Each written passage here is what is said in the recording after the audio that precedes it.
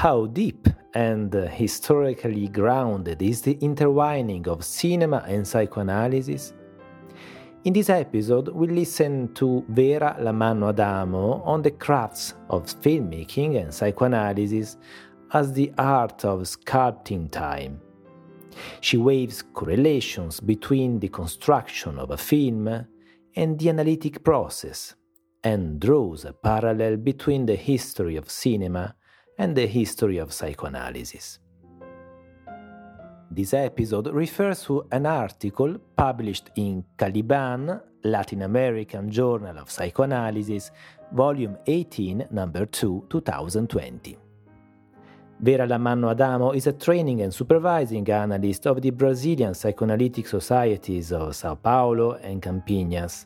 She has published 7 books. Her latest are Work of the Negative, Living on the Border, Psychoanalysis and Art, In Corners of Life, Death, Charms in Portuguese, and Teresa Margarita, The Audacity of a Woman in the 18th Century in Portuguese, published in 2021. In 2012, she received the Psychoanalysis and Freedom Award from the Psychoanalytic Federation of Latin America for her contribution to the theoretical and clinical development of psychoanalysis. And in 2013, she received the Revista Brasileira de Psicanálise Award. I am Gaetano Pellegrini, and this is Talks on Psychoanalysis, the IPA podcast that shares topics published in the IPA Society journals and Congress debates worldwide. Please check the details of the episode to find a link to download the paper. And to stay informed about the latest podcast releases, please sign up today.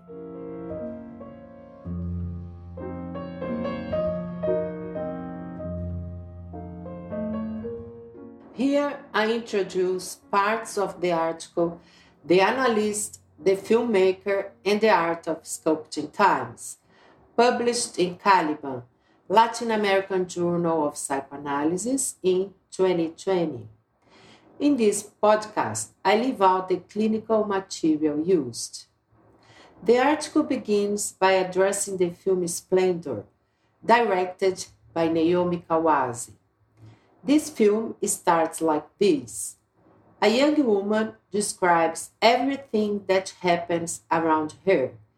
People on the street, noisy cars, all the ordinary things of a life in the city.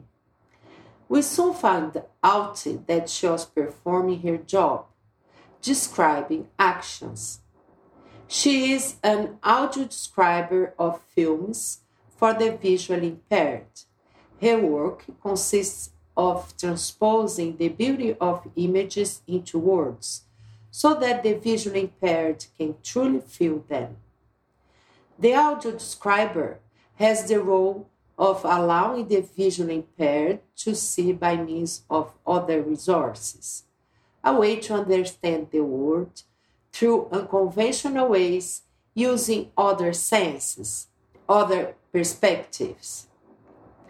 Immediately after watching this film, I thought that something similar occurs in an analytical encounter, similar to what is evidenced in the film Splendor.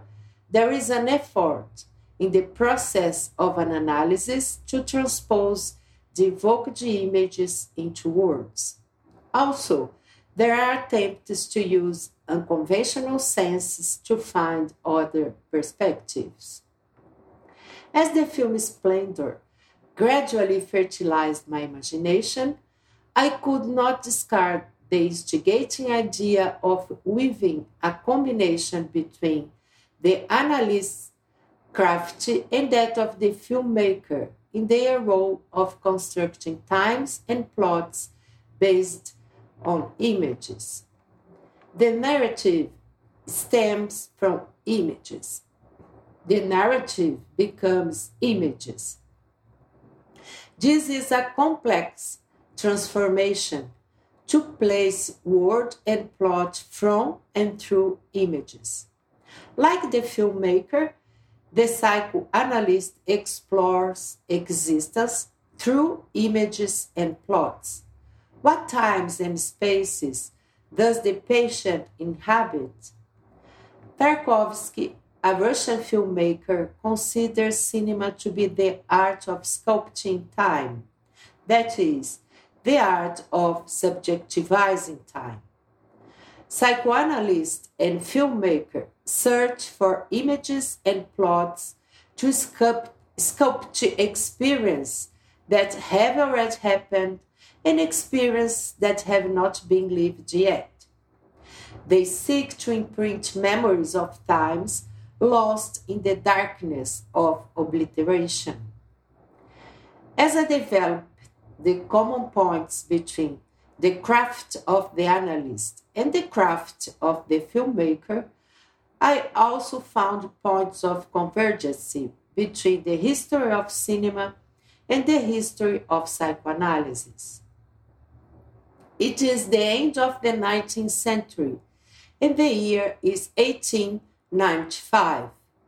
The Lumiere brothers hold the first public projection of a film in human history. Not far from there, in Vienna, Sigmund Freud and his friend and professor Joseph Breuer released Studies on Hysteria, which is the first public presentation of the psychoanalytic work.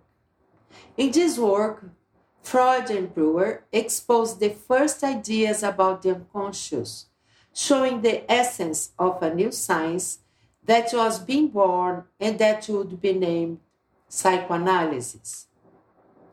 4 years later, in 1899, both cinema and psychoanalysis show important progress. Georges Méliès produced Cendrillon, the first film production in the form of a fantastic narrative, and Sigmund Freud concludes writing his work The Interpretation of Dreams. Two innovations that bring fantasy and imagination into the spotlight. Méliès with his machine for representing fictions, and Freud with his method for investigation, dream formation. Weimar Republic, and the year is 1920.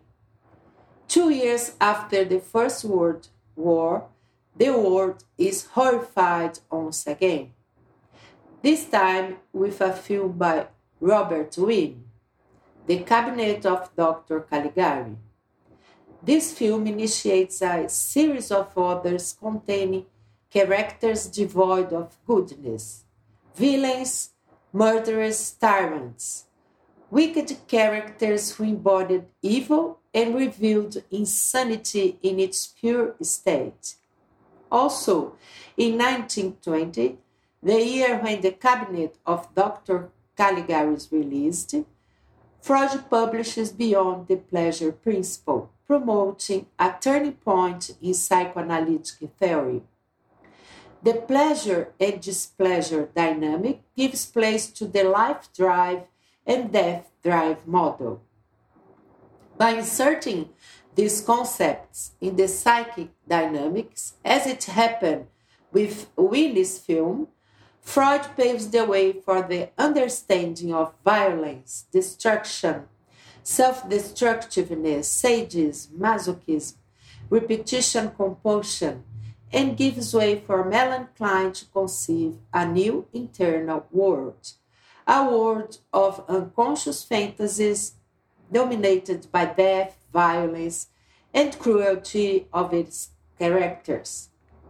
In this regard, after World War II, more specifically in 1946, Melanie Klein laid the foundations for contemporary psychoanalysis with the concept of projective identification.